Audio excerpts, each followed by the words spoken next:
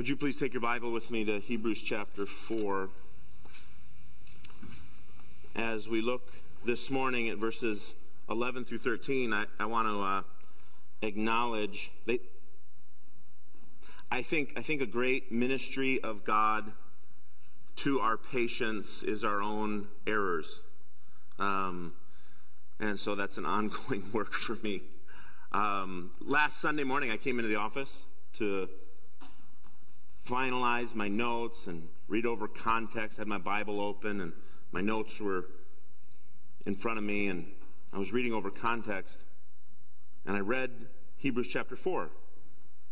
And at about 7:42 last Sunday morning, I went, oh, there are 3 verses there that I skipped and went to verse 14. And some of you in the room went, yeah, we know. And some of you just went, wait, you did what? I skipped 3 verses. And so we are coming back to those verses. I had a friend say, well, I read over them and thought, well, it doesn't seem like a particularly hard passage that we would want to skip. No, I didn't skip it because it's hard, and we'll come back to it today.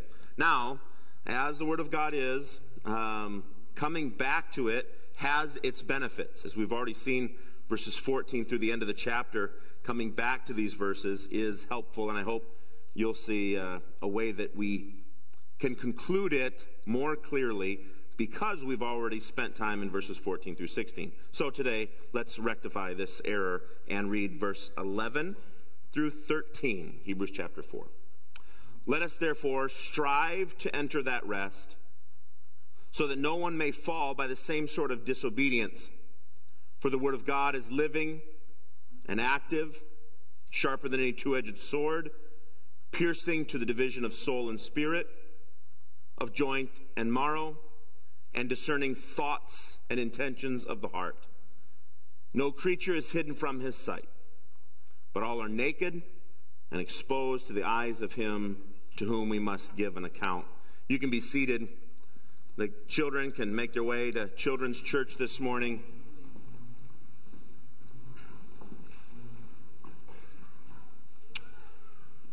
We intend in this text to see the reliability and the sufficiency of the living and active Word of God. The title for the sermon is The Sufficiency of the Word of God. In this text, what I want to help you see is that we are crossing a bridge. Not so much a modern bridge with limited elevation and descent, but an old bridge. An old wood bridge. And it's built with kind of that triangle structure of architecture. So it's built with a steep incline, and then a peak, and then a steep descent. And we, in this section, are standing at the top of the bridge, making our way down to the other side. So that's what I want you to see. You can see that old river. It's not very wide, but the bridge across it is very steep, has a very high pinnacle in the middle. And in Hebrews chapter 4, verse 11, we're told, let us strive to enter the rest, so that no one may fall by the same sort of disobedience. Striving to enter the rest. And that's a verb. It's instruction. You should strive. How? What would be enough striving for arriving finally at our heavenly rest? What would be enough striving? But yet we're told to strive, run, press on, go hard, strive after. All right. All this is in light of the warning that we've been studying. Hebrews chapter 3, look at verse 7. The Holy Spirit says, today if you hear his voice, also known as, if you hear the word of God, don't harden your heart. The people in that generation of rebellion, they did on the day they were tested in the wilderness. That's the warning. It's happened before. There were people that did not strive by faith, but when tested became afraid and decided not to move forward in obedience to God. Now, we've said several times, if you remember, that the author of Hebrews is thinking back to Psalm 95. And I want to read for you 3 verses from Psalm 95 that are going to help us understand Hebrews 4. Oh, come, let us worship and bow down. Let us kneel before the Lord, our Maker, for he is our God. We are the people of his pasture. In other words, we are the sheep of his hand. So today, if you hear his voice, don't harden your heart. If you hear his voice.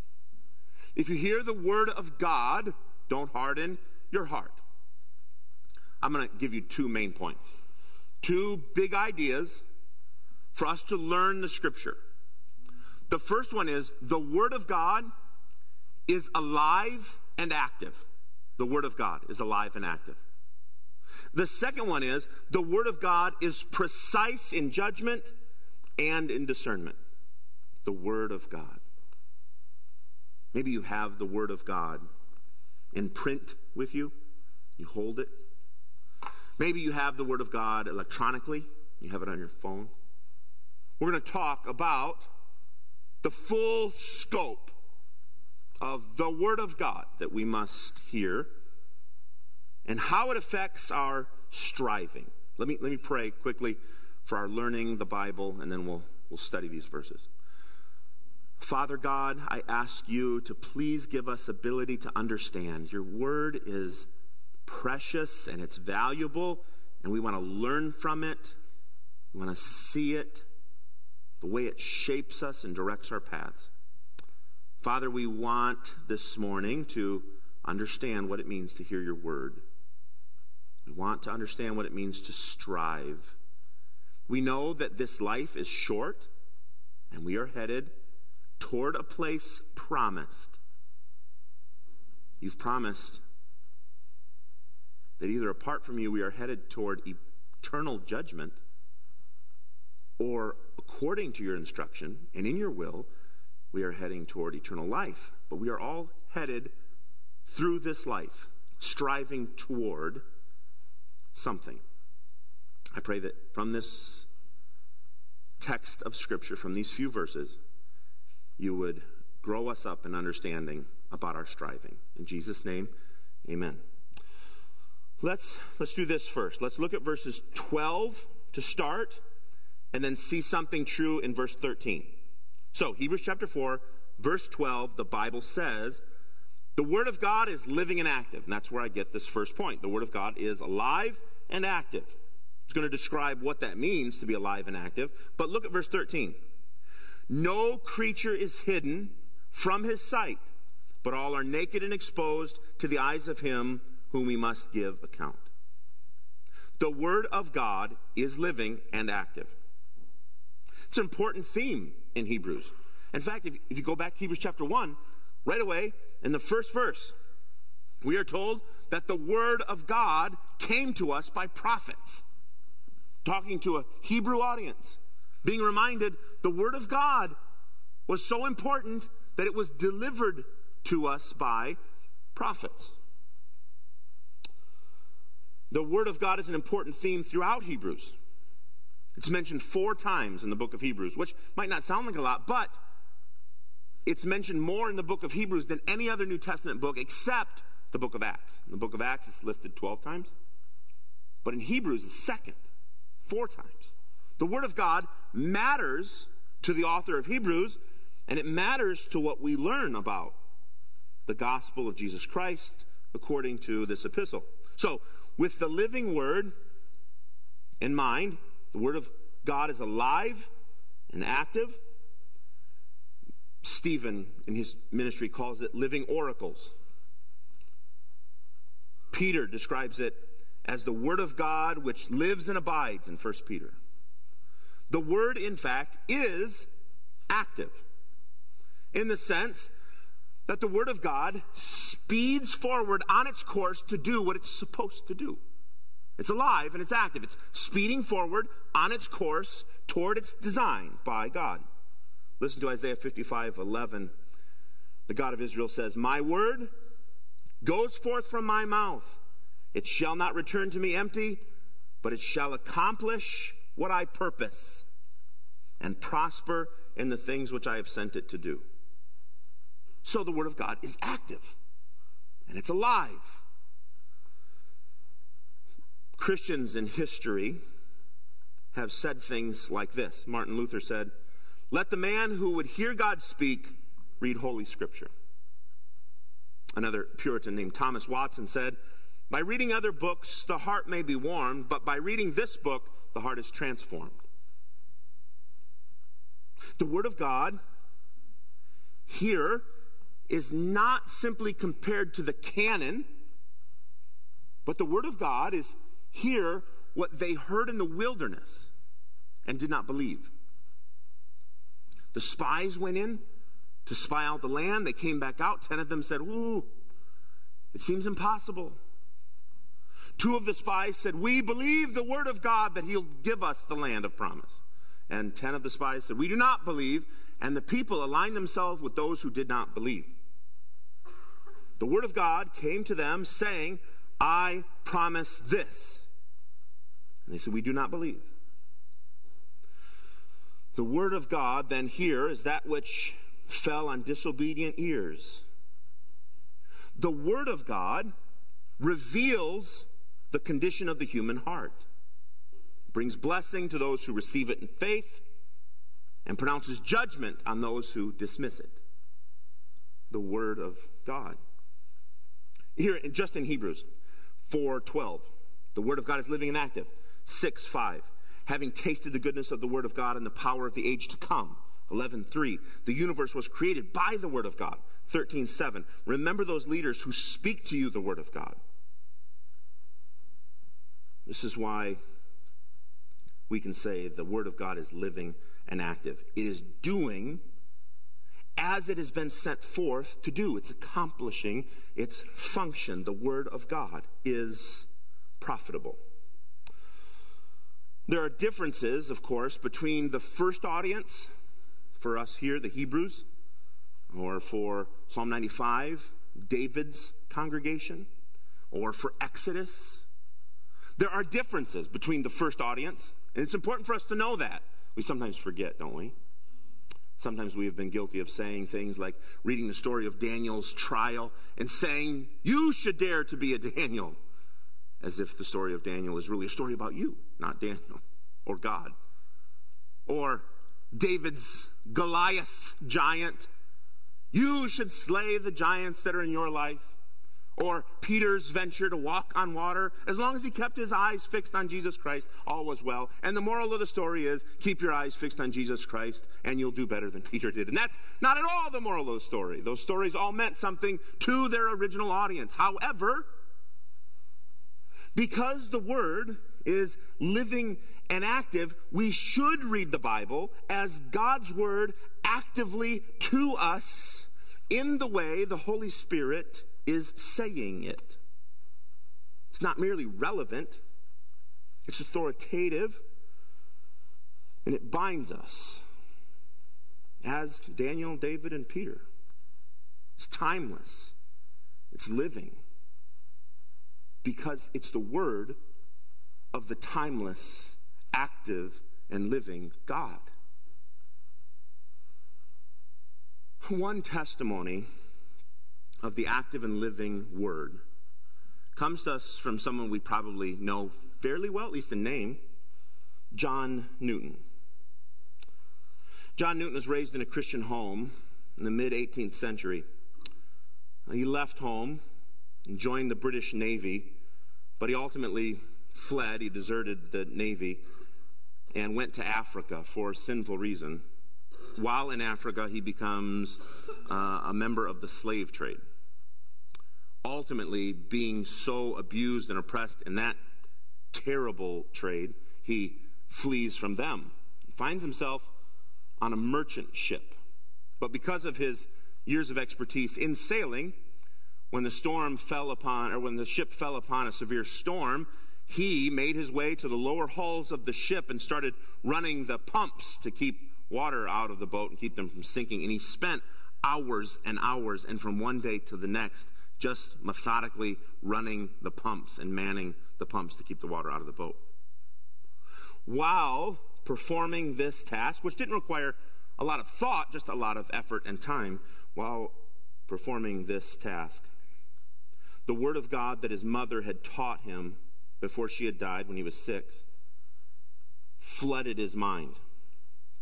But this time, it came alive within him. It convicted him, and it brought him to repentance, and he cast himself on Jesus Christ for forgiveness and salvation. He had heard it before, but he had only heard it as a written testimony of something. It had not been to him at that time alive and active. But the Spirit of God, working the living and active Word of God, transformed Newton's life in a radical way. We know John Newton best for his work writing the hymn Amazing Grace, in which he pens these words: I once was lost, but now am found, was blind, but now I see. Having been exposed as a child to the Word, he would describe himself as blind to its living and active nature. This is what God does through his Word. He takes those who are blind and gives them sight. God's Word is living and active. So, keeping the bridge in mind, we remember what we've come from. We've come from a warning which is stark. It's frankly unsettling. Be careful lest you don't reach my rest because of your disobedience. And then we hear this promise. The God who said, be careful, is alive and active. And his word, be careful or you won't enter my rest, is faithful word. It's sure.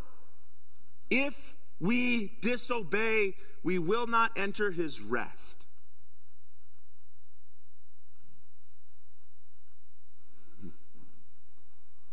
God has spoken a warning. His rest can be missed, forfeited. His word, like himself, his promise, his warning, neither slumbers nor sleeps, but is alive and active. And the reality is, whatever you think about God will be directly tied to whatever you think about his word. And whatever you think about his word will be directly tied to what you think about God. You will not have a high view of God and a low view of his word. Nor vice versa. Have a high view of his word and a low view of God. If you regard both as living and active, you'll regard them highly. But if you regard them as trivial and somewhat irrelevant, you will regard them lowly.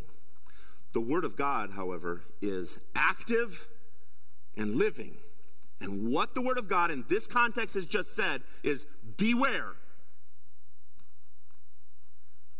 You will not enter my rest if you disobey. And that warning is nipping at my heels as I approach this bridge. I can feel the heat of that warning on the back of my neck because I am disobedient. As long as it is today, edify one another, lest you miss out. And I feel the heat of that and the danger of that. And I'm on the bridge, wanting to make my way more quickly up the incline, away from the severity of that warning. Let's hear more about the Word. Is there good news in the Word? My second big point. First one is, Word of God matters. It's a big deal. It's alive and active. Second point, the Word is precise in judgment and discernment. The Word of God does stuff nothing else can do. It does. Listen. Verse 12, second half of the verse. The Word of God, according to verse 12, first part, is sharper than any two-edged sword, piercing the division of soul and spirit, joint, marrow, discerning thoughts and intentions of the heart. sharper than a two-edged sword. I have 3 or 4 swords in my office. I'm not exactly sure how that came to be. They're not meant to intimidate people. They're for decoration only. But sometimes, especially young people will come in and say, is that a sharp sword? I say, oh, not at all. You have no idea. You could not use that sword for any function other than decor. It would break and leave you helpless. This sword, however, is sharper than any two-edged sword. Now, you remember how I told you the Word of God matters to Hebrews? I only read part of that. Would you look back again to Hebrews chapter 1? Hebrews chapter 1, verse 1. God spoke, there's the Word of God, to our fathers by the prophets. That's what I read for you earlier. Verse 2. But in these last days, he has spoken to us by his Son, whom he appointed the heir of all things, through whom also he created the world. He is the radiance of the glory of God, the exact imprint of his nature, and he upholds the universe by the word of his power. After making purification for sin, he sat down at the right hand of the majesty on high. In old times, God spoke his word by prophets. In these times, he is speaking his word by his Son. We are told in our text here that the word of God plunges into division and discernment between 3 categories of things. Right? It's not hard to see 3 bullet points here. Soul and spirit. Joints and marrow. Thoughts and intentions. Okay. What if we were to take turns inviting all of the congregation to explain the difference between the soul and the spirit? Okay? A few of you in the room will say, wait, I've heard something about trichotomy and dichotomy. And the rest of you will say, I've never heard that and would rather not discuss it. And that's okay, we're not going to. But how many of you would say, I'm going to explain to everyone what the difference is between a soul and a spirit? It's hard to do. Or how many of you would say, in human anatomy, I can rightly describe to you the difference between a bone and bone marrow? Or in case you wanted to save the last one for yourself, you say, save the last one for me. I'll describe the difference between thought and intention of the heart. Here we go. What do we learn from those 3 things? That there are 3 things that are really difficult to distinguish between. And I think that's the author's intent. Not for us to say, wow, look at the Word of God. It does this to soul and spirit. It does this joint. I think we're meant to read those 3 categories, soul, spirit, joint, marrow, thought, intention, and understand that there are things of mind, body, and soul that are hard to distinguish. In fact, I could argue that they're impossible for us to distinguish. How can they be then truly known? The condition of your soul or your spirit, the distinction between your joints or your bone marrow, or your thoughts or your intentions of your heart. How can they be known? Well, the answer is in our text, by the Word of God. The Word of God probes these innermost recesses of our being and brings even our subconscious motive into light. I asked my daughter a question this week. We were driving in the car, and I said to her, honey, why do you want that? It was a legitimate question. I wasn't sure why she wanted that.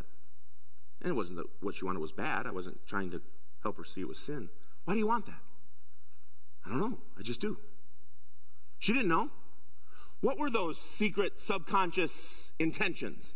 She didn't know, and I certainly didn't know. How can we know? Here we're told that the Word of God can divide and make plain even thoughts and intentions. Now compare this to 1 Corinthians 4:5. Listen as I read.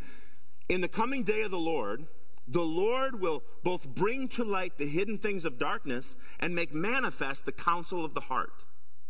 When the Lord appears in his second coming, he will bring things to light that had maybe been dim or misunderstood. So here is the word, making division in the hard to divide, and doing discernments between thoughts and intentions of the heart. One scholar named E.K. Simpson has performed a lengthy survey of the adjective discerning. He has studied biblical language and that extra-biblical, the language of the culture. Aristotle refers several times to discernment or discernings. And Simpson concludes this: in all of the examples, discerning is described like the sifting process at work. You know, the sifting, we don't see it much in our culture, but the wheat and the chaff. And one of the processes of sifting is to go on an elevation where the wind can assist you and throw the wheat and chaff in the air, and the later chaff will be blown off into a pile. I've only seen it in pictures. Maybe some of you have seen it in person. It is really remarkable. You start with one single pile and then simply toss the wheat and chaff, and after hours, you have two distinct piles. As the wind from the west, perhaps, moves the chaff into a pile, and you still have your heavier grain in this pile, and you have two separate piles. That's discerning. It is to take what's in one pile, for all our perspective, and do the winnowing process, do the sifting process. And he says this: what winnowing breeze could compare with the gale force winds of the blowing word of God? Dividing and discerning precisely what is, even to those who can't tell themselves. So, in our context, you and I are hearing a warning. Strive forward so that you are not also guilty of the same disobedience they were guilty of. They heard the promise of God and acted like it wasn't certain. How can we have assurance that we won't do the same? How far back in your week do you have to go to think about a sin you're ashamed of?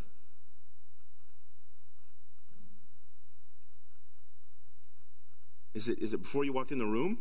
Or is it since you've been here? Is it before you left your house? Since you woke up? How can we have assurance that we're not going to miss the rest because we've disobeyed? And the answer to that is in these verses, and it is the bridge. The Word. The Word, sharper than a two-edged sword, is rightly able to judge what is from what isn't. The Word. The sharp, two-edged sword. Can you see the sharp sword? Can you see it? You know what color it is? You know how many edges are sharpened? Is it a long, two-handled claymore-type sword? Or is it more like a Roman short sword? You see it? Let me propose a clarification from the language used that might help us. The word translated for us here, sword, can be appropriately translated sword. However, when the Hebrew Bible is translated into Greek, the same word that was used to describe the very small, petite knife, like a scalpel, of which, according to the book of Joshua, circumcision was done, is the same word used here. So now, think about the delicate, precise work of circumcision and your two-edged sword that you pictured a moment ago. Probably not the same tool, right? So let's think for a moment that this sharp two-edged device is in fact razor sharp and small for doing very particular work. It should be clear to us that this device is not so much a weapon of war, but rather a scalpel-like instrument for dividing and discerning almost indivisible things. So, here we are on our bridge, crossing the bridge, making the rise from the very sobering warning that we may miss the rest of God if we disobey. And saying, how can we not miss the rest? For we have disobeyed. And getting to the top and seeing a glimpse at what we studied last week, which is the great high priest. Look at verse 14, 15, 16. We have a great high priest who's passed through the heavens, Jesus, the Son of God. Let us hold fast our confession, for we do not have a high priest unable to sympathize with our weaknesses, but one who in every respect has been tempted even as we are, yet without sin. Let us then with confidence draw near to the throne of grace, that we may receive mercy and find grace to help in our time of need. How do we get to the point of drawing close to the throne of God, playing and singing and dancing like children under the throne of God, coming from the warning that says, watch out, disobedient, you don't get in? How do we get from one side of the river to the other side of the river? And the answer is the bridge. And the incline of the steep bridge says, beware. The Word of God is alive and active. He's not going to change his mind about warnings. And we climb the incline of the bridge. And we get to the top, and we hear there is this razor-sharp tool for doing precise work, even so much so that it can tell the difference between things that are hard to tell the difference between. You and somebody else. I remember when I was a teenager, I came to my dad once. I had some friends that were not Christians. But I made a comment about how good I saw them try to be in their life. And I didn't understand at the time, came to understand it the more I conversed with them, that they had a hope of eternal blessing that was based on how they lived in this life. And there were numerous occasions where their goodness was better than my goodness. How could I ever hope to know which of us would arrive at our rest? Because from where I stood, they seemed, from man's perspective, to be more worthy of his rest than I was. How could I know who was headed to rest and who was headed to judgment? How could I do the precise identifying and discernings? I could not. Crossing the bridge from God's warning and looking forward to his rest, we crest the top of the bridge, and here we see the Word, our high priest. And my mind, from Hebrews 4, pushed me ultimately back into John 1. And verse 14. And the Word became flesh and dwelt among us. We have seen his glory. Glory as the only Son from the Father, full of grace and truth. From his fullness we have all received grace upon grace. For the law was given through Moses, and grace and truth came through Jesus Christ. How can we have any hope of not receiving the same demise they received in the wilderness for their disobedience? Their doubt, their fear led them to disobedience. You and I have days just like that. Remember Hebrews chapter 2? Christ, in his life and death, is destroying the one who by the power of death, that is the devil, delivered all those who through fear of death were subject to lifelong slavery. Remember? I live fearfully. It's fearful in the positive, it's fearful in the negative. It's fearful in, I better not do that, It might be my demise. Or it's fearful that I better enjoy all of that because I don't know how much longer I can. Through fear of death are being held in slavery. Jesus comes to us in our fear of death and delivers us. What I want you to understand is when we talk about the word, we talk about it in many applications. It's the word that God spoke to prophets. It's the word that God once and for all delivered from himself. And it's the word that is the very exact imprint of God. It's Jesus Christ. Christ is the sharp scalpel, living and active. Christ performs in all of his true people a distinction of identity. I walk with my teenager friend, and I can't tell every day which of us is heading for eternal rest. But Jesus performs the identifying work of distinguishing between the two. That is my covenant child. That is not. I didn't know. He knows. So, Christ is the sharp, living, active scalpel. He is the one performing the work of precision, circumcising the hearts of his people. Romans chapter 2, verse 28. No one is a Jew who's merely one outwardly. My friend, when I was a teenager, was not a covenant person of God because of their outward obediences. No one's a Jew who's one merely outwardly, nor is circumcision outward or physical.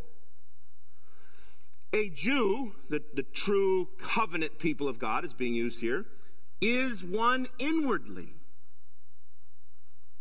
Circumcision is a matter of the heart, by the Spirit, not the letter. Therefore, the one who would say, I am of these people, does not praise himself, but praises God. I don't know all the author's intentions in these verses, but it seems clear to me that the point the author is making on this bridge is this. Although the Exodus generation failed to enter rest, Christians will arrive safely home because of the work of Jesus, the Logos, the work in their lives that marks them and identifies them as the covenant people of God. So in this text, we cross a bridge. It is a steep bridge. It's not a wide river, but the construction of this wooden bridge is steep. We climb one side and we descend down the other. And here's what I think is true as we behold the bridge in verse 11, 12, and 13, hearing a chapter and a half of warning, climbing over the precipice of the bridge and making our descent and seeing verses 14, 15, and 16. From the warning side, it's really hard for me to see any hope. But from the hope side, it's really hard for me to see that there was ever any danger. Before climbing the bridge to make it to the other side, all I could hear was warning. I could feel nipping at my heels. I could feel the heat of it on the back of my neck. But once arriving over at it and reading, the word will precisely identify who belongs to God and who does not. And your character conduct on any given day might not make it easy for you to tell. But the word will. And what is true will be cut straight by the provision of these are mine. And Christ pleading, interceding for us by his own blood. From the other side of the bridge, it's hard for me to even imagine that I was in danger. So what about verse 11? What do we do with the verb? Let us therefore strive. When you leave here and you share a meal and you leave the room, strive. Please, strive. Try harder. Do better.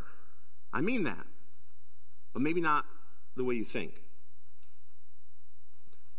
Let us therefore strive, this call to action. I would be remiss if I didn't give you the instruction of Scripture to walk in truth. For it, I want you to listen to Philippians chapter 3, verse 13. Brothers, Christians, those rightly identified by the precision of Christ, know that you have not yet arrived.